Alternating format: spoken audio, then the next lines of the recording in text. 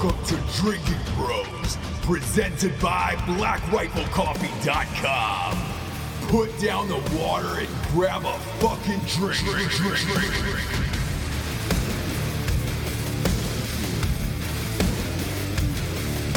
Welcome to Drinkin Bros, kids. We got one last show from LA. We recorded some others, but some of them went off the rails. One of them is going to be a Too Drunk to Air. We had a girl physically walk out during a show, which had never happened before, and we're going to air that. We've also got some exciting guests coming down the pipeline for the next few weeks. But this one is actually an actor by the name of Jesse Merlin. You might remember him from Range 15. He was in Range 15. He was in Helen Keller versus Nightwolves with us, which is free, by the way, on Amazon Prime if you want to go and check that out. He's a fantastic actor and a super, super interesting guy. And this is one of our last shows that Jared and I recorded in LA. And fascinating guy across the board. He's also a classically trained opera singer. So you'll get to hear a little bit of that.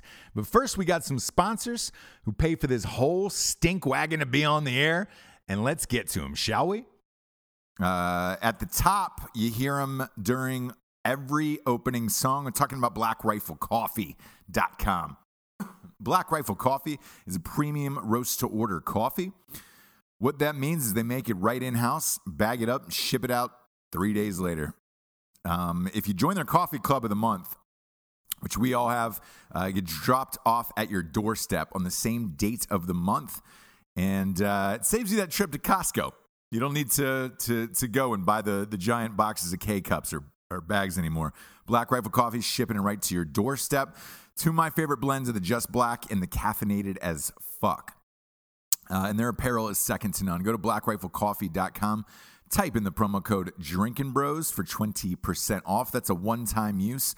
Or you can use the promo code Revolution for a one-time use of 20% off as well, as in Ross Patterson Revolution. Next up, we got StrikeForceEnergy.com. They're our day one homies. We've been with them since the get-go, and we're not leaving anytime soon. They're on for the rest of 2018 as well. Strikeforce Energy's got 4 tasty flavors: original, Make America Grape Again, orange, and lemon. They got boxes of 40, they got boxes of 10, they got a 750 milliliter bottle that rests on your bar top or countertop. You can just boom, pop a couple squirts in and fucking go. You can kick the can, kids. You don't need the can anymore. It's a tasty, tiny little tin pouch. You can rip it open and squeeze that liquid into any other liquid you have. We're talking about beers, waters, liquors, LaCroix, you name it, that's where it goes. Lasts longer than 5-hour energy. Go to StrikeForceEnergy.com. Use the promo code Drinkin Bros for 20% off. They also have a subscription of the month club, and they ship everywhere in the entire world. Again, StrikeForceEnergy.com. Promo code Drinkin Bros for 20% off. Next up, we've got Grill Your Ass Off. Man, love these guys. Ass eating season is over. It is time to start seasoning those meats. Not talking about your own, talking about the ones that go on the grill. These guys, they've got the finest seasonings in the biz. I'm a big fan of this. I have been before they even signed on as a sponsor. I've been following them on Instagram for a little over a year. Their Instagram is like meat porn. They've also got a YouTube channel to show you how to kind of cook your meats. They also show you some fun recipes, and they're veteran owned. So if you're going to get seasonings this summer for all your grill outs, get them from these guys. Go to grillyourassoff.com. Type in the promo code Drinkin Bros for 15% off at Grill Your Ass Off. Big fan of these guys, and they also just added some new beef jerky to the mix, and I love it, man. It's fucking delightful. So you can get some jerky off their site as well. Go to grillyourassoff.com or follow them on the interwebs with Instagram and whatnot and YouTube. And again, promo code Drinkin Bros, 15% off. Next up, we've got Grenade Soap. They're back, kids. They're back, and they're better than ever. Grenade Soap is, it's made with real gunpowder, so you know it's good. you know you're washing the stink off your body with some soap that has got some motherfucking gunpowder in it. I love their soap. Soap's like $7, I think. And it's great. Lasts forever. And they've got a bunch of manly products for the bathtub. For a man. For a motherfucking man. And they also get a taint scrubber, which is delightful. You can just... you can whistle while you work down there, right between your legs. Go to grenadesoap.com. Type in the promo code Drinkin Bros. I believe that's a 15% off as well there. And they got a bunch of fucking great shit for the bathtub. Big fan of grenadesoap.com. Last but not least, we've got the Kayu app. That's Kayu. Facebook going down in flames. People are looking for new social media outlets. And this app is free. No strings attached. It's on your iPhone or your Android. Just type it in and bring it up. What it is, it's kind of like combines like Tinder and Orbitz and all of that shit all in one. And you can see if you want to go split a concert with somebody, maybe split hotels or tickets or go on a cruise. Maybe you can't afford it on your own. You can meet up there. You can mingle, and of course you can bone. A lot of people saying they've been boning a lot of chicks in the Fort Bragg area. So good for you. Try it now. It's for free. It's out into the world. It's Kayu. Kayu. It's free. And again, this was started by, is a better-known company, again, started by two Green Berets out of Fort Bragg. Big fan of these guys. Check out the Kayu app. It's free. So without further ado, live from Los Angeles, we are here with Jesse Merlin. Enjoy the episode.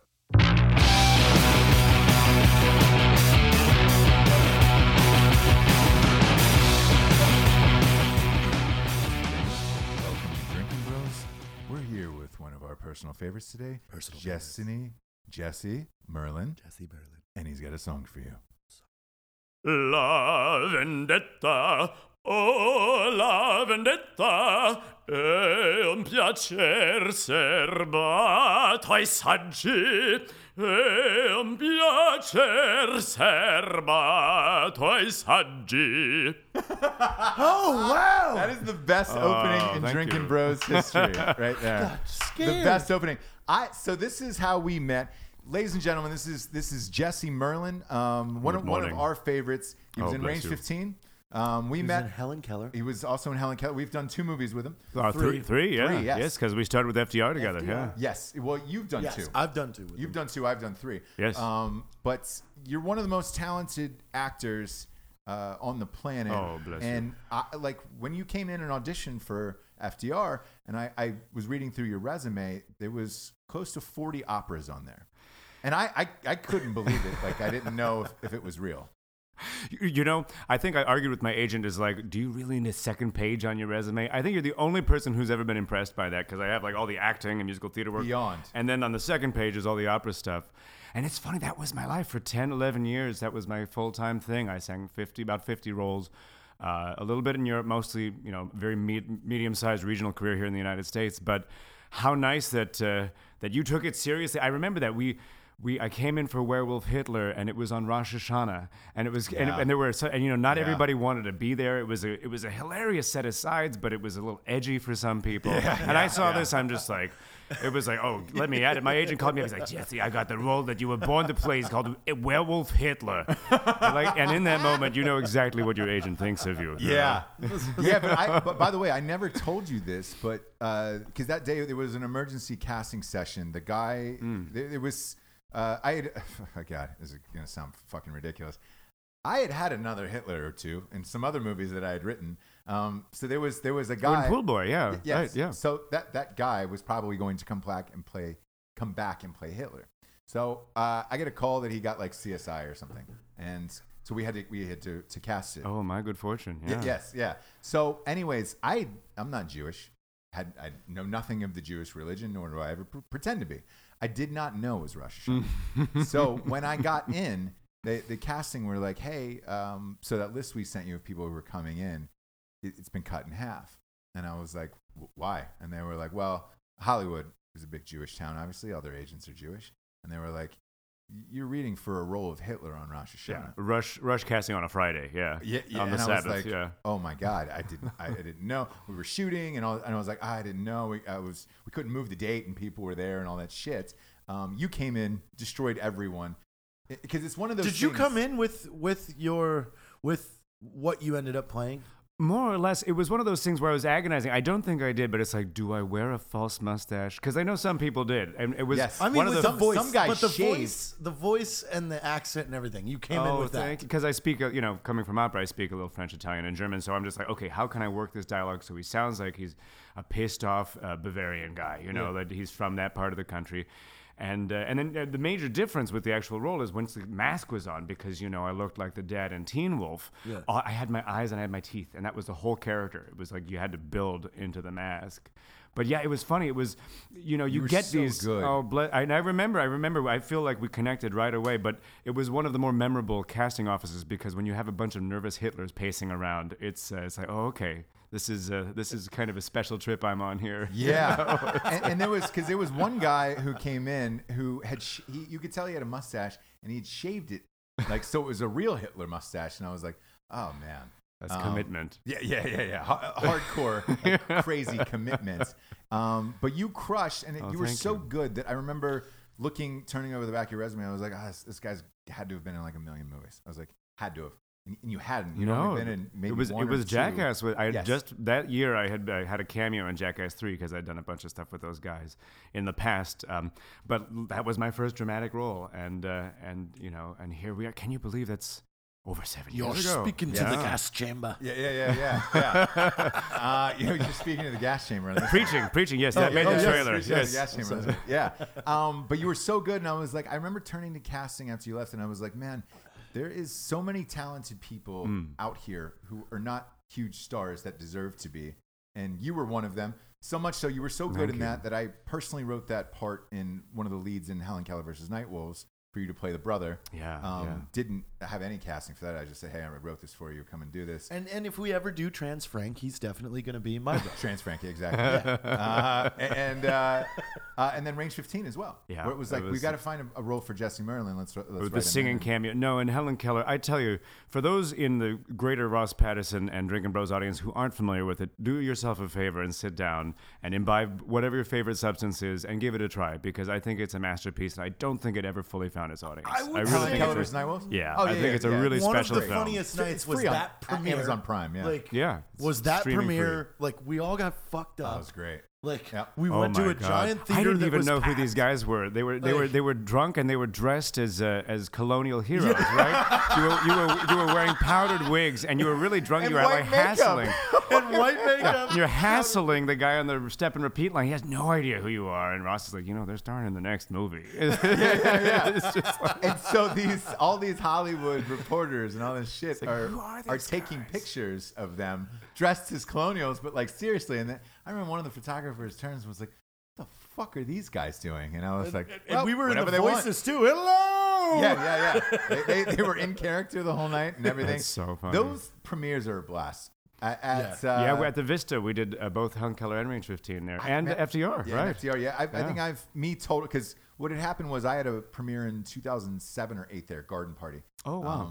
It was Jennifer Lawrence's first movie, and the premiere was there, and I had never been to that theater before then, and I walked into that theater and I was like, oh my God, this is so gorgeous, and the last kind of old school Hollywood theater. It is such a fucking cool theater too. Such a blast that I was like, man, if I ever make my own movies and get to choose where my premieres are, it's going to be there. So every premiere I think that I've had, I've scheduled there because it's just a blast. I totally see why. We drink, people are smoking outside, it's fun, and we have it at midnight.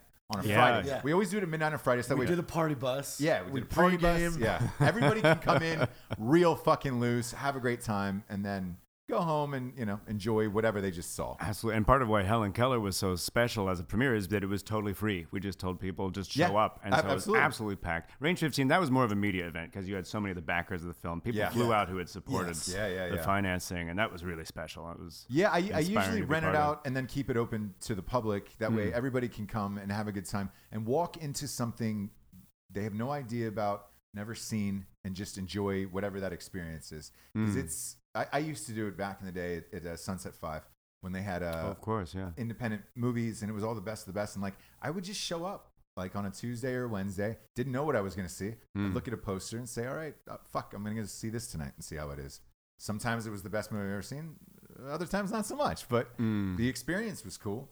And that's what I tried to do and convey through the rest of it, and it was a fucking blast. Totally. I've always enjoyed it. I've always enjoyed your performances. Oh, thank you. And I'm curious, like about your career. Sure.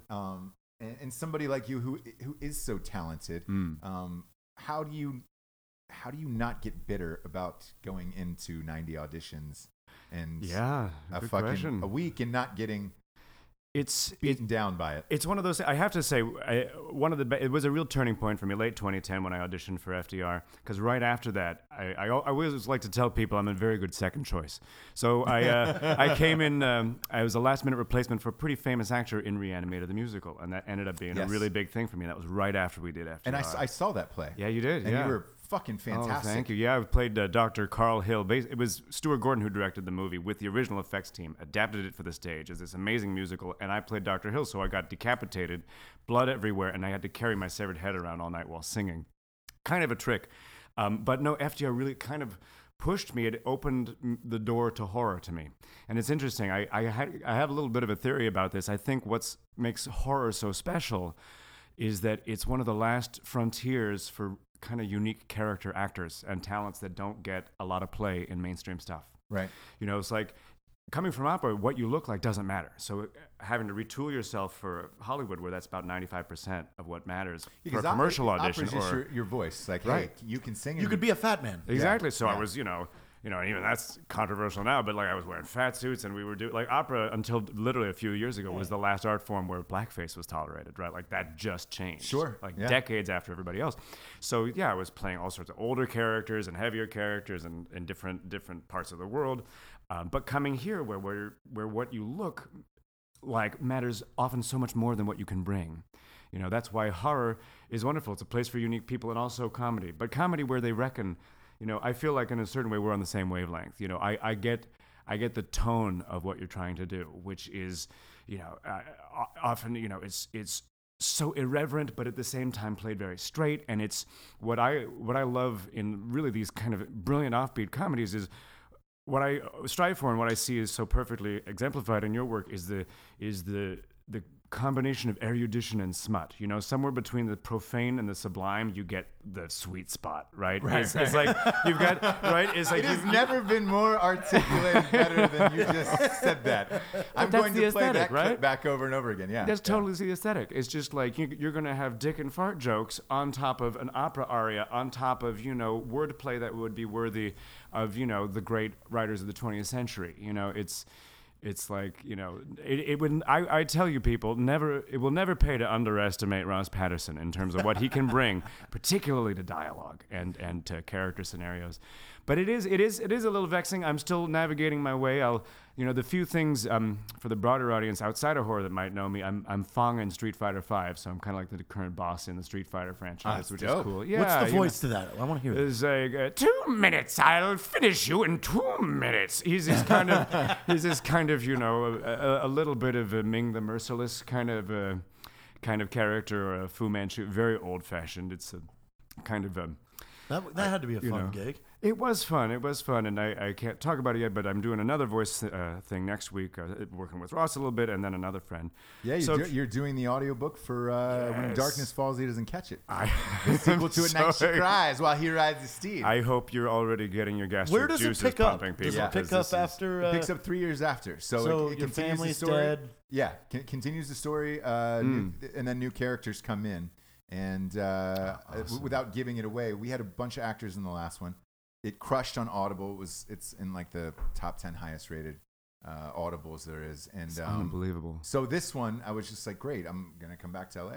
I'll record it with my favorite people and take it even higher than the last one. I just think it's also the collaboration between the amazing, all the military guys and heroes and the companies that you worked with on Range 15 and also your films is that is that you understand an audience, I think, that hasn't really been spoken to in terms of comedy and in terms of literature and film. But it's just like, men who read books too, it's like, and men like comedy too. I mean, It's, see, there was a giant gap. I mean, you remember like in the late 90s, like movies like Loaded Weapon and things like that, dude. like where they pushed the Hot boundary. Shots part. Yeah, Hot Shots, Exactly. Loaded All those, Weapon. yeah. And they all then, made money. And then they stopped. Right. And it was kind of like, I kind of think like Scary Movie like kind of ruined it for that. Like that, like the Scary Movie series, and there was another one, like Not Another Teen Movie, like that kind of busted that slapstick comedy to where those didn't do well, so people stopped funding. Well, not another teen movie did okay. The Scary Movies, they did 90 of them, and it's like that's gonna after the first two, like it's that's over. gonna die out. I just after that, in that vein of comedy, the Wayans brothers took over, so they were doing all of those movies. Legally Blonde, or, I mean, all that shit, and just second generation from SNL stuff, Yeah, and like, it just. But it wasn't Airplane. It wasn't. No. It wasn't. it was Animal House. Yes, you need new actors and fresh faces. Like I think why a lot of this shit works. Somebody like you, they've never seen you before. So like when you come and do these movies, everybody's like, "Oh, who the fuck is that guy? He's awesome." That makes it more believable, and you're excited to go on a journey with these characters when you don't know the people. And my biggest thing today with comedies, because they're hardly getting made at all. Yeah, truly. Is I found after the election, we were talking about it before we got on the show. After the election, I feel like everybody is so politically correct on both sides. Yeah, truly. Yeah. That's you're one thing or you're not one thing, and it's making comedy harder because people feel afraid to tell jokes about things. They're not voicing their true opinion. There is no comedic voices that are fresh, that are cutting through. Like Chappelle came back on Netflix with his 2 stand-up specials and crushed, and everybody was like, "Oh my god, Dave is the best." Dave's the best because Dave's telling original shit, and he's offending everybody. And he's fearless, still, and he doesn't give a fuck. Right. But he's the only one left who's kind of doing that. And if he wasn't Dave Chappelle, would he be able to get away with that in today's current climate? I don't know. But it makes me sad that there is no new Borats or National Lampoon. Yes. Yeah. And we watched that movie on Netflix. Isn't it good? Great. Did you watch the National Lampoon movie on? Oh Netflix? yeah, my God, yeah. Well, because remember, it was such a strange experience. I did the first and last National Lampoon stage show since 1986. About 5 years ago, I did a show called Sketches from the National Lampoon with Matty Simmons, who is the founder and publisher. And this brilliant man. He wasn't the writer, but he was the publisher and and I mean, the man invented the credit card. He's one of the 3 people who came up with the Diners Club. He was a brilliant man. And it was a funny show. It didn't really hit. The one kid that went out of it, John Milheiser, ended up going to SNL for a year after that. But it was, that was a really interesting one. But it's funny. I wanted to tell you, I did an interesting. It was like a kind of more theoretical, but it was like a queer horror podcast with Michael Varrati recently called Dead for Filth. And I was Great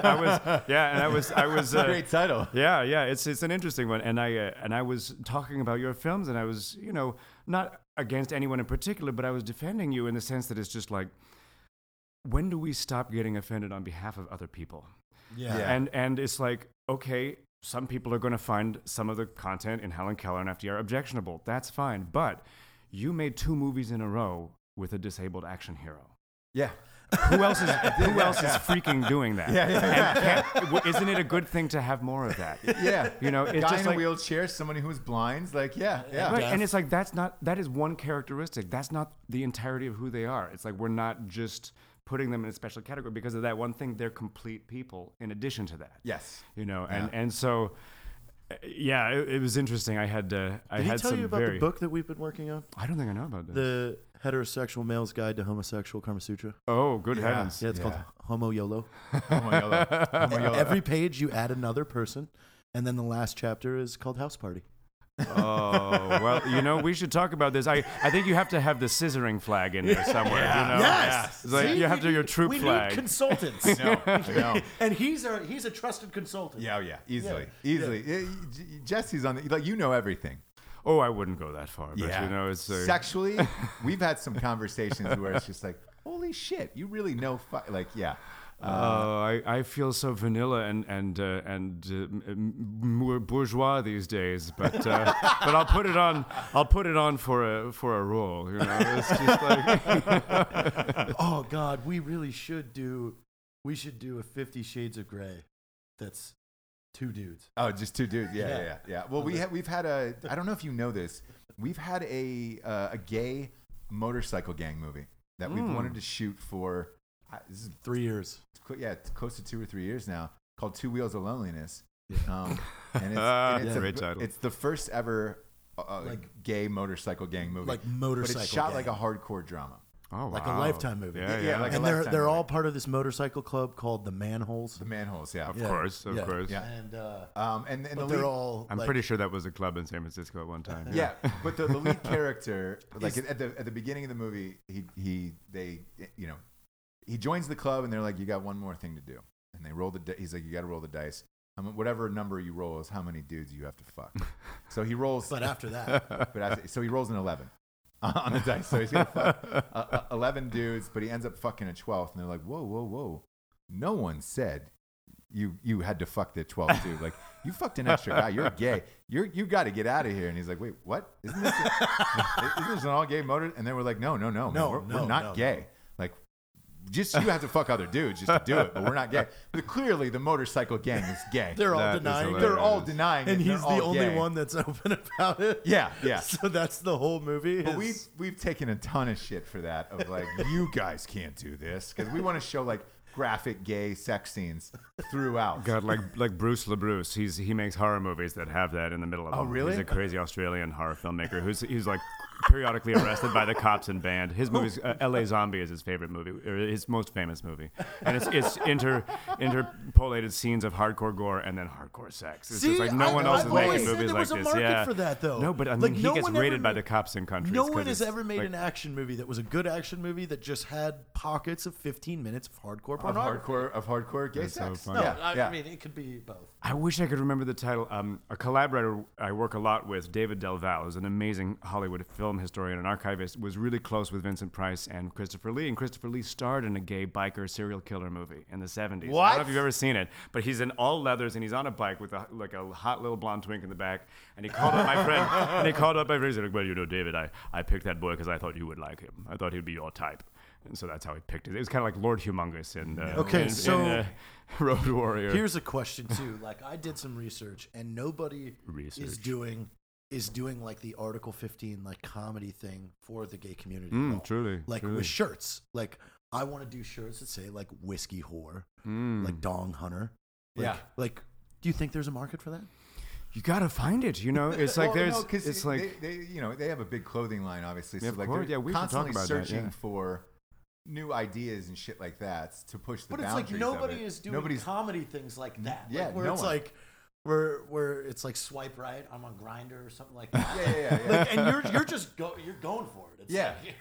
like, Yeah, would that sell at all? I don't know. God, you know, I'm so out of the community myself. But that is interesting. It's like what the gay. This is kind of probably an unpopular thing to say. I don't really believe a gay community exists any more than a straight community. It is a group of people who happen to be gay, right? It's Sure. like it's a construct. well, I mean, right? definitely now, like it is blended. Now. like, yes. Oh, yeah, 10 yeah. years ago, there was 10 segregation. Oh, When, sure. Now there's not. When I moved here, well, actually, I'll start from NYU because I went to NYU after Ohio State. I was in I want to say they didn't call it Boys Town because that was what they called West Hollywood, but it was in the East Village, and and it was all gay, and that was the pocket of like, oh, well, that's where all the gay bars are, that's where all the things are, and it felt separated. And then I moved from New York to LA, and again, when I was looking at places, they were like, well, West Hollywood is Boys Town, and that's all gay, and it felt separated. But what I will say to Jared's point is, I would say over the last 10 years, you're right. Like, it is blended everywhere, and nobody like we did a nobody trip cares. to San Francisco to go to Facebook headquarters, and like we were there for a few days, and like there's a lot of gray area over there. Like everybody uses the word partner, and they're all polyamorous, and nobody has sexuality at all. Yeah. It's just whatever I feel like that night. And I mean, they have orgies. They have, like, Silicon Valley's infamous for having these orgies now. Yes, somebody blew the lid on that last year and started publishing about it Yes. because it's And it's interesting. It's ambiguous because like people feel pressured to participate to get ahead. You know, it's one of these kind of like, is this the new, you know, Hollywood? Drop your keys in the bowl and put on a mask. Yeah. You know. Yeah. Yeah. It's a different time now. But I'm to his point, like what he was saying about the t-shirts and things. Like, is there no comedic elements, you know, like in the gay community? There's got to be like a lot of bro guys. Like, well, there is. It's not monolithic. I mean, it's like it seems like an PC example to bring up, but think of Ernst Röhm, right? Like there are gay figures that don't fit. You know, he was the head of the Brown Shirts, right? Like there are gay movements on all sides of the political spectrum and in all cultures that don't map to what we think of in terms of the, you know, the dominant culture here in LA and West Hollywood. West Hollywood is an interesting one. The only reason it exists with it's almost like kind of historical redlining. It was unincorporated county land, and it was the only place you could bribe the sheriffs to have bars open without getting raided. Like you couldn't bribe the LAPD, but you could bribe the sheriff. So only in county land, places that weren't cities. Gotcha. And that's like historically, that's why they all set up there, and in other places outside the LA city limits.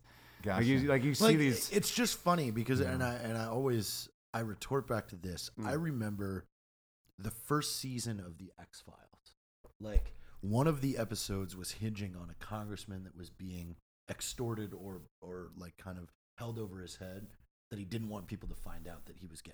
Like, and you think about that, it was 20 years ago. Like where it was that big a deal. Yeah. Like, like, oh my God, I can't let people find out. Like, and now it's like, no, you probably would have done better if you would have told everybody. Yeah.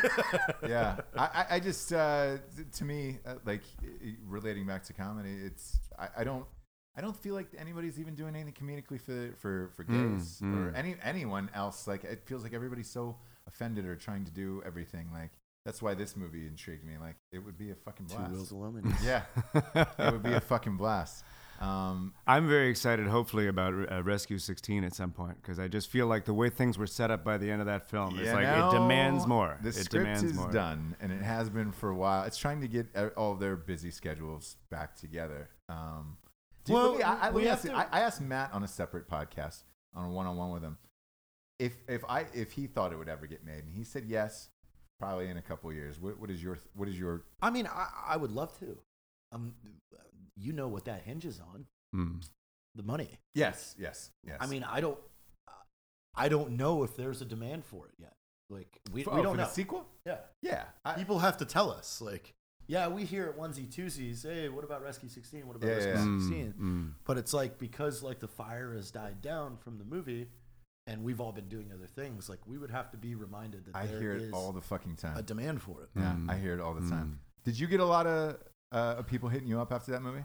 It was from people who I didn't know were watching my work otherwise. You know, I got an email in the middle of the night from an opera singer in London watching it streaming. He'd bought it on Apple, and he's just like, I can't believe you're in this movie. This is so great. It's just like, you're watching this in London? It's like, you know. That's literally my response every time somebody asks me, like, I had a flight attendant on a Delta flight was like, were you in a really obscure zombie movie? And I was like, yeah, why would you watch that? Yeah, and it wasn't that obscure for an independent film. I mean, it was the top performing independent film of 2016. But these days it feels like if it's not on Netflix, it doesn't count anymore. Whereas that's true. Back before, if you were on Netflix, it was like, you went straight to Netflix, huh? Right, it's a kiss of death. That's serious. Everybody was like, it's funny. Let me pitch it's the one major thing I have on Netflix right now. I'm pretty proud of this because I went to festivals where they got a movie called Beyond the Gates. Is that on Netflix now? It is. It is on Netflix and Did every other way. Films buy that? They did for distribution. Yeah, it's a haunted VHS video board game opening the Hellgate to another dimension kind of movie. Really, this sounds cool. Yeah, it is fun, and I play Vincent Price, kind of sinister curio shop owner. It did well. I went to a festival in London, and so we got international with it. And hopefully we'll be making a sequel to that later this year. Barbara Crampton from Reanimator, she's our star in it. And so that was nice, and that kind of brought me a little bit more out into the horror audience. And I got another one coming out called All the Creatures Were Stirring. Christmas horror is kind of a thing right now. Christmas horror and anthology movies. Yeah, that's another thing about horror, too. So that's coming out. It's hitting festivals right now. Yeah, but Krampus didn't do well. Well, but there were like 3 Krampus movies that came out at the same time. And it's just like... And that one came out on Christmas Day, and it was like, death on Christmas Day. Yeah, who releases a movie on Christmas Day? That's the tough part of it. So like, I think they had a really bad release time with it. I didn't see yeah. the movie; it could have been shit. But yeah. You know who else had a bad release time was tomorrow the one with Tom Cruise, where he keeps repeating. Tomorrowland or. Live, Die, Repeat. Well, they changed the name. Nobody knows what the fucking name is. Anyway. Yeah, because the real name was something else. They Live, Die, Repeat was the original name, and then they ended up doing that on the DVD. But they released like Day After Tomorrow day or of something like Transformers. Oh, and I was God. like, "What are you doing?" Yeah. But there's nothing you can do. Sometimes you're trying to counter program against other movies, and that's just how it is. It's funny you mentioned that. We've got. I'm hoping later this year. I don't want to scoop it, but I think the reanimated musical soundtrack will be coming out later this year, which we recorded 2 years ago. I'm very excited about. George Wendt is one of our star actors in that. He was Norman Shears. Yeah, it's fantastic. You were amazing in that play, and like for those of you who don't know Reanimated the musical, your fans for that were fucking diehards. Like when I went and saw you that night, there was people that were coming back for like their 10th or 12th times, and there's a like splashdown rows. Yeah. You have to wear plastic because there's so much blood that shoots out into the audience. Yeah, we have a splash zone where we just and people line up for those seats. No, it was fun. We did it in Europe. We did it in Vegas last, and also they had a picture of my severed head in the New York Times with a rave, and they loved to sharpen the knives for LA shows, so it was a big deal. Still hoping to get a long run. You know, the only way you can really make money in theater is if you run a long time. It takes about a year and a half to make your investment back, so you've got to run forever. But we're kind of racing. It's funny, the source story, because it's Lovecraft, is public domain, and someone else is trying to do their own Reanimator musical in London that's totally unrelated, but it's like you wouldn't be calling it Reanimator if it weren't for the movie. That's not even the name of the story. Exactly. You know, it's like, so we're hustling to get our brand out there. A lot of people do that, and studios do that a lot. Like they'll look for public domain, Moby Dick, all that shit, and try to, because they don't have to buy the rights from anybody. Naturally. What's your dream? Like in your world as an actor, what is your end all be all dream? Did you move here to say I want to win an Oscar? Oh, I want to be a working actor. I want to be on a TV show and win an Emmy. I want to do comedy. I want to do drama. It's funny you mentioned winning an Oscar. I'm all about the work. Thank you. That's a very interesting question. I've never been too fond of Oscars just because people don't know this. If you look at the real history, it was a union busting thing. It was an attempt in the 1920s to prevent the Screen Actors Guild and the Writers Guild from incorporating. It was trying to keep people in the conditions they were working. Really, I didn't know that. Actually, the producers were like, "Oh no, you don't need these unions. Take this little statuette." It was like, at the time, it was a very political thing. So that's the long-term history of it. No, I was born here. I'm an old showbiz family. My great-grandmother toured with Sarah Bernhardt in the 1890s. Like, she was like a baby Jane as a child star. Really? My grandparents were major writers in radio, film, and television. My grandfather was a blacklisted union president just because he wouldn't name names when he had to testify in front of HUAC in the late 40s. And so he couldn't write under his own name for 8 years. And my dad is a construction boss in television. My mother was a Broadway child star. So I never had a chance, right? I was going to end up in some form of entertainment. Sure. The dream is consistent and meaningful work. It's like money, accolades has never been that meaningful to me. Like part of none of us got rich making a brilliant small budget comedy, but we made a thing of beauty. We made something meaningful that we can all be proud of. It's like I would like to reach a larger audience. That's one thing, and hopefully we'll see maybe later this year, but continue to reach a larger audience in video games and things like that, where what you look like doesn't necessarily matter as much, where it's really just prima la voce, where it's just first the voice. I'd like to work more in film and television, and there's more stuff coming. I did it. This is something you would like. It's a pity it's on YouTube Red, so only their subscribers ever saw it. Another Christmas horror I saw that we made for Blumhouse. It was fantastic. It was called 12 Deadly Days. Blum. Did you have fun with it? Did you have fun? I didn't interact with him. I'd be interested to have that conversation. Were you nervous too? Well, Blumhouse is like the big player in town. You want to get your foot in the door. You want to get your foot in the door with him here in LA. He's the only one in town, to my knowledge, who has a guaranteed 5 pictures a year on the slate that have to be released. So no matter what, he has 5 movies that will be out in theaters for a major wide release of 2,500 plus screens. And he just seems continue to knock it out of the park. Insidious is all his. Is it Saw? Saw that's all his. Was it Paranormal Activity? Get Out was his. Right. I mean, it's his. So there's like 10 of those for every Gem and the Holograms, right? He makes a lot of. Yeah, and I worked with him. I did one of his first movies, and he's a fucking hustler. He was able so smart. Yeah. It was this independent film we did, and it got into Sundance. But it was literally like 35 celebrities of like the hugest names of all time that he put in this movie, and I was just like, "Fuck, how did this guy do this?" He's just a hustler, and like he's one of the few people I can say who deserves all of his success, because that motherfucker's been grinding for a while. Don't you? And you've seen his production office, right? It's an electrical van, right? Yeah. He drives around in a nondescript electrical van. It's like Blum Electrical Works. Yeah, and that's just where he works out of when he's on the road. And the deal is, because like the movies are low budget, so you're not going to get paid a crazy ton, but he's loyal. So if you do a fucking awesome job and don't bitch, he's going to put you in all of the rest of them. And he did it with Lynn Shay, who's been in she's doing all really of our movies. She's in every single one of those, and like, great dude. I'm hoping that would be more for anthology television. I know they're developing something here, right man. now Same, because like they did this one with YouTube Red and ended up being really good with amazing people in it. With Bill Moseley and Johnny Cassier and all these great horror icons. And I had a great starring role in an episode. I played the homicidal elf leader of a Christmas suicide cult. Which is like right typical typecasting, right? And it was really good, but it's like you can only see it on YouTube Red. It's it was called 12 Deadly Days. Really great anthology stuff. But no, he's found the formula. Like, why roll the dice on one $10 million movie when you can make 5 $2 million movies? Yeah. It's just like, and give more people a chance.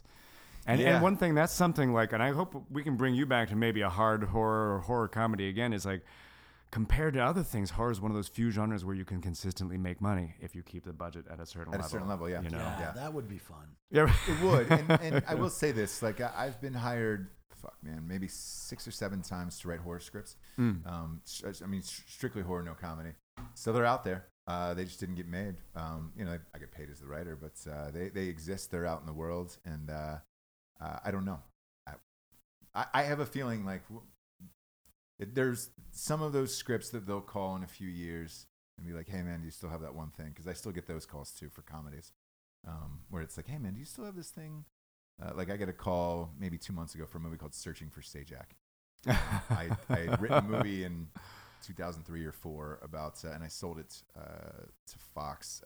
That involved a kid who was writing a term paper to graduate college, and he was never allowed to watch Wheel of Fortune growing up. Cut to, he turns in this paper, and the professor's like, "Go home. This needs more work." And he finds an old VHS tape of his mom and dad on an episode of Wheel of Fortune, and the birth certificate doesn't match up. Pat is hitting on her, and he thinks that Pat Sajak's his dad. Oh, so they have to go cross country. Scenario. It feels a little like road trip where they've got it. He goes with his buddies cross country to get on the college Wheel of Fortune so he can meet Pat Sajak and ask him if he is the father. And then obviously they go through all these pitfalls and all this other shit. But so funny. We sold it, got everything ready to go, and Pat Sajak said no at the very end. And I was like, he had a production company and all this shit, and his answer was, I wanted to do more things than just host Wheel of Fortune, and I still think that's going to happen. It's been 12 years or whatever. That's not the case. And I get a call literally, 2 months ago. "Hey man, do you still have that script? Do you care if I try to get Pat again?" And I was like, "You know what? Feel free. You go ahead. Go ahead and tilt at that windmill. It's like Oh, but that would be great. I wanted to share one funny story. It just occurred to me. I listened to a nice podcast interview, a review of my film Beyond the Gates, and they go, "Was like, oh yeah, that guy Jesse Merlin, he's really good in this movie." And he was so great, crapping in that vase in FDR American Badass. And I just had a face palm. And it's like, that is a funny scene. He's a funny actor, but I was Werewolf Hitler, and I was not James Roosevelt shitting in the vase. And when we were shooting the diner scene for Helen Keller versus Nightwolves, I didn't know that I was surrounded by America's greatest heroes. Jared was it was Jared and Rocco and Matt were there, and I think it was you. And somebody was just like, "Oh, you're so great, crapping in that vase." And I get my little like, "Who are these guys?" I was Werewolf Hitler, and Matt punches him hard. He's like, "You fucking idiot!" He's like, "That's Werewolf Hitler, you know that." And it's just like, and I'm just like, "Who are these? Who are these bearded maniacs that I haven't met before?" And of course, I ended up being my favorite people on the planet. And the beauty is they show up with a bottle or 2 bottles of Jameson. Yeah. And And I said, hey, and they were like, hey, is it cool to drink? And I was like, yeah, it's my set. I don't give a fuck. Yeah, right. People smoke weed in the trailers and the parking lots, all this shit. I don't give a fuck. Just do your job. And my only advice to you guys was, I was like, hey, man, it's a really long day. So if you start getting hammered, like, watch out. It's 12 hours. You're there for 12 hours on set in a diner. You were the only one who made it. Rocco and Matt were like, exhausted. Just spent by the end of it. And I knew your passion for filmmaking at the end of it, because like you were there till like the very, he's a natural. You stayed it's so after. obvious. He got cut, and we're I wanted watching to talk Richard to Reel. everybody. Yeah. No, it was, and I should have seen that. Like looking back, I'm like, oh yeah, this guy's gonna make a movie. These guys are gonna go make their own movie. And I don't know if I've ever talked about this, but like I took a lot of shit for making Range 15. And like to this day, like they thought the script was too aggressive. They didn't like the stance on like 2A and a bunch of shit in the script. And to this day, like there was a couple actors we called to get on the podcast this week. I'm gonna tell you this live, and you don't know it actually what I'm about to say. But there are a couple agents that said to me, man, like, hey, I think you fucked yourself by hanging out with those Black Rifle Coffee guys.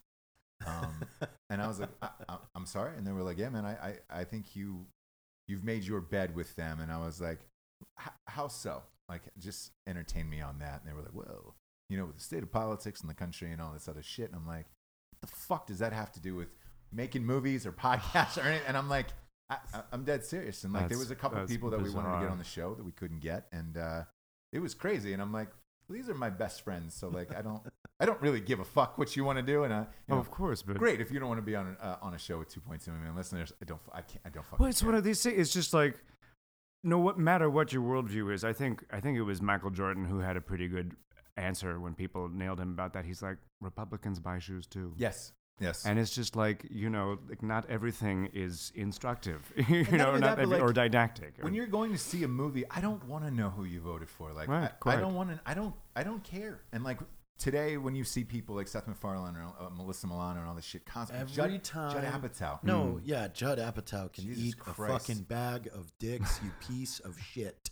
Yeah, that's Judd Apatow went after one of my friends last week. So he can on Twitter? On Twitter, yeah. Oh, I didn't Twitter. know that. And he went after a fucking noble dude too. Marty Skovlin. He's a writer for Havoc Journal. He's written a number of books. He was a host on the Discovery Channel show about John F. Kennedy. Yeah. Like, and literally was just stating a fact, not voicing his opinion. And Judd Apatow found it somehow. Went after him. Yeah. And like all his little fucking cronies, are lighting Marty up, but they didn't realize, we fight back. Yeah. The Drinkin Bros are tougher than Judd Apatow's little fucking, liberal friends. Right, so right. it's like, now when you're pissing off this country's fucking military and sheriffs and police and first responders, like we're a lot tougher than the kids that owe $110,000 to UC Davis. Yeah. and I because me personally, like for movies and shit with like Judd and those guys, like I didn't know what Judd Apatow's political affiliation was. I had no fucking idea. But I liked it before social media, because then there was mystery. You were going to see things you didn't know about people's personal lives and all of that shit. And I wish there was more of that. But it's only gotten worse. Yeah, but what's annoying too, though, is you see all these interviews too when they get on the Tonight Show or the nighttime shows and stuff like that. It's like they all think this is my stage now. I'm going to tell you. This is my platform. My opinion. And it's like, dude, we wanted to hear about the special effects in the new X-Men. Yeah. Okay. Well, and the question is, what are you there to discuss? And it's ultimately, I think it's the quality of the work and the art that matters. Yes. It's like, if I was really upset about, I love a lot of composers. I love Wagner. If I got focused on some of the hateful crap that he wrote, I would never be able to listen to the music. Right. You have to separate the art and the artist as one thing. And also, like another one I'll quote. It comes back to Oscar Wilde. It's like there is no immoral or moral book. A book is either well written or badly written. Right. It's like you don't look for morality in a piece of art or a piece of work. That's not the proper structure for it. That's not the proper function. Yeah. It's like with you, I have no idea. Like your social media is you're always just a fun, cool guy. You're talking about the stuff you're in. I have no idea who you voted for. Yeah. And I like, to me as an actor, like, oh great, I can believe you in more shit. because I don't know. We're different because we run a fucking podcast and shit, and we talk about our lives every day. Oh, but, sure. But well, and again, that's how I feel about it. You want to reach the broad audience. yes, You know, like broadest audience you could possibly. People aren't interested get in to. me because of my political views. That's not why I'm here. It's like, and also just in a very kind of practical sort of way, I feel that, for particularly for working actors who are very vulnerable, we're not like writers or directors who are creating your own work. It's like, why hand your opponents or anybody a cudgel to club you with? Yeah. Why bring it out? It's like wholeheartedly. I mean, I admire, no matter, we see eye to eye on a lot of stuff. I'm sure we don't on others, but it's just like, I admire you on how outspoken you are on a lot of these issues, because honestly, I feel like a little bit of a coward. Like even wanting to say something encouraging in the context of a lot of the big debates right now is like, who's going to be, why do I want to get the microscope on me on Twitter today? Do I want to get the magnifying glass burning me like a little ant? Right. You know, I don't, you know, I want to talk about art and music and literature and life, you know. I just see both sides to every issue. And again, like, we took a lot of shit and me personally, we had Michael Rappaport on the show, and he goes after Trump every single day. Sure. And I lost, I think on Twitter alone, maybe 5,000 or 6,000 followers from that show. And people were like, how the fuck could you have him on your show and talk to him or whatever? And same thing. I was like, again, I don't care who anybody voted for. Just be an interesting, cool dude. He came on the show, it was great. Didn't talk about politics, didn't well, get and into this is, again, worldviews are separate. Part of what makes this so personal is I come from a blacklisted family, like even if I completely disagree with your politics, I don't think it's okay for people to say you no longer get to work because I don't like what you believe. Right. That is messed up. Yeah. And that is not, and that is like this country. A lot of people paid for that when my grandfather died. I mean, he'd been a book critic for 35 years. And like, even though he came out of the blacklist in 56, he couldn't write under his own name for 8 years. His career never fully got back, and he lived another 40 years. Like, so a lot of people were cut down at their prime for living. They're just for refusing to throw other people under the bus. And after he died, we found all of his political books hidden behind a false bookshelf in the basement. Like in the late 50s, really? He moved all of his stuff behind another set of books because, I mean, he had HUAC guys coming to the house and talking to the kids. I mean, and he's just like, Mr. Merlin, it's really too bad. If you had actually been a communist and you could name some names, you'd really help us out. And he's like, I'm sorry, I'm a union organizer. We don't, like, his thing for the Writers Guild is like, we only judge writers based on their work. We're not going to look at their politics. Right. And that was different because the Screen Actors Guild did collaborate. They did hand over names. Oh, right? yeah. So it varied union by union. Yeah. And it's like, so that's just on the edge of living memory for a lot of us. Me personally, I hate the unions. I think unions fuck all this shit up, especially with like teachers unions. Like if you get tenure, what's the look? There's been some good teachers and some crappy teachers, and it's like, so great. You gave a crappy teacher tenure, and then they're fucking there forever, and you can't fire them, and Screen Actors Guild fucked themselves, in my opinion, when the writers' strike happened. They merged with AFTRA, and I voted against it. Everybody I know voted against that merger. No it was residuals. Such a no. I mean, they took away everything, and it was just like, unions fuck everything, I think. There's probably some union workers at home going, fuck you. Well, it's like I think it varies by industry, and it does. A lot of them have a specific historic function that may or may not.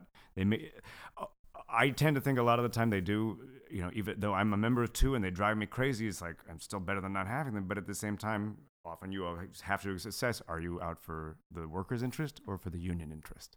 And it's not always the same. Sure. It's like, but it's ambiguous. Like, look, and I have this debate with people. Union people voted for Trump, right? So it's not a linear left-right thing. Right. Many unions, entertainment unions nationally, like it's not, union workers aren't necessarily who people think of them as, It's like, it's much more, heterogeneous than people realize. Yeah. Well, let's pivot and switch gears. Sure. Here. If you were, we had this debate on another show, if not a debate, but a wish list, so to speak. If you could play any person in a biopic, who would it be?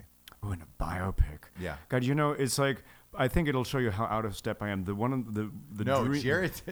Oh, well, I want to hear this one. What? It's not out of step. Blink-182. He wants to play the lead singer of Blink-182. No, I want to play Mark. I don't want to play Tom. That's right. He wants to play Mark Hoppus, Yeah. From Blink-182. Well, I would buy a ticket. Why not? Yes. Come on. I have a supporter. I have one supporter. I tend to be fascinated by some of the more esoteric historical figures. Like the one-man show, the story I really want to tell is Brother Theodore. I don't know if you remember him, Brother Theodore Gottlieb. He was what people remember him from. He was on Letterman 18 times in the 80s and 90s, and he would just get on there and he would just insult, and like he was like the rudest, most hostile guest you would ever see on late night television. He was brilliant. But it was an act, or it was him? Well, that's the question. Was it like Andy Kaufman? He was one of these people, one of these unique people. He was a Holocaust survivor. He fled into Switzerland, lost his whole family, and he survived as a chess hustler throughout the World War II in Switzerland. Came to the New York State, a chess hustler, and then he came to New York, survived doing that, and basically he got up with his horrendous, gut-wrenching experiences about the Holocaust and would do these bleak, hopeless, existential diatribes, and people would laugh. And basically his whole thing he called it stand-up tragedy. And he would just get up there and just do, I mean, he would tell this like 45-minute monologue about his mother and father cooking dogs into oil and selling it as, Canis oleo, oil of dog, and making this whole story about selling quack medicine to people, and it was the whole story of the Holocaust, but writ large in some demented metaphor about a family eating itself alive. And it's just like, and you can hear recordings of the it's like more, you see, but maybe this speaks to why I'm not a gigantic celebrity now. It's like that kind of figure is appealing to me. But here's the thing, you're consistent. You're the most interesting actor I've ever met. Oh, bless you. Well-read, well-versed, and like things that I fucking have no goddamn idea about. But taking a story like this and telling it would probably be one of the most fascinating movies ever. Gilles de Rais, there's another one. Gilles de Rais was a comrade of Joan of Arc. He was a great French national hero in the war with the English at the time, and ultimately he was put up for trial for torturing and satanic diabolical rites, torturing and having sex with over 150 kids. Choir boys. No, this is a brutal story. And it was a huge trial, and it brought all of France, and now it's debated whether or not it was all a frame job, and it was like competing interests. Like, so I don't know, perhaps it's the horror audience, some of these like long-term unsolved semi-satanic diabolical crime stories. Yeah. You gravitate towards. That's cool. Well, like Joan of Arc, it's like you think about The Devils by Ken Russell. Someone, boy, I'd love to see you make a movie like that. It's just something truly edgy. But I am so delighted to be here with two of my favorite men on the planet. I miss the other Drinkin Bros. Please send them my love. I mean, my goodness. Thank you for being here. We're at the point of the show where we get to the Drinkin Bro of the Week. Oh, yes. The Drinkin Bro of the Week is somebody that has inspired you, has influenced you along the way towards either the person that you are now or as an actor. But you can give that to anyone you like. Drinkin Bro of the Week. Google him, look up a YouTube interview. His name was Quentin Crisp. He was my mentor in New York in the 1990s. He lived from 1908 to 1999, and he came out as an openly gay, effeminate man in London in 1930 when it was a crime, and was beaten for almost every day for years. He was followed. He was ostracized by the gay community. He was arrested. He was 60 years old when they finally decriminalized homosexuality, but he never compromised who he was. He wanted to show people that people like him existed, and it was like the most gentle sort of protest. It wasn't, he didn't approve of marches, he didn't approve of the protest movement. He wanted to be who he was, and then the rest of the world would come to him. So his book, and it was a movie, actually, it was a real breakout role for John Hurt as a young man. It's called The Naked Civil Servant. But it's just, being gay aside, it is one of the most beautiful stories of being an outsider in a hostile world and finding your way. And it's like, he had this wonderful line. He says, in an expanding universe, time is on the side of the outcast. People who used to live in the suburbs of human contempt will find that without changing their address, they eventually live in the metropolis. But in my case, it took a really long time. It's just like, it's right. The way you speak and how eloquent you are, I have a new person that I'd like to read at my funeral. If you could give my eulogy now at my funeral, it would. I'm gonna call Jesse. Well, you'll see my wife on Tuesday. My beloved sister. Yes. You'll see her on Tuesday. I'm gonna tell her like, hey, you're giving the eulogy now. God, you're one of my favorite people on this planet. You're one of my favorite actors, and look, I wish you continued success and broader success with a massive audience. Because if there is a guy out there that truly deserves it, it is you. And thank you for doing the show today, buddy. I love you guys. I'm dying to work with you again. I'm so excited to be here and to meet, even from a distance, your amazing audience. Yeah.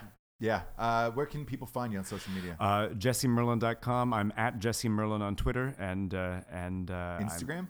No, I'm a little too old timey for that. I'll get there eventually. So just Twitter and my .com and would love to hear from you and thank you for listening. Yes, hit up Jesse Merlin on Twitter. That's not IE. That's JESSEMERLIN. Truly one of the most fascinating people on the planet. Thank you again for Jesse Merlin, Jared Taylor. I'm Ross Patterson. Drinkin Bros. Would like to say goodnight to everyone.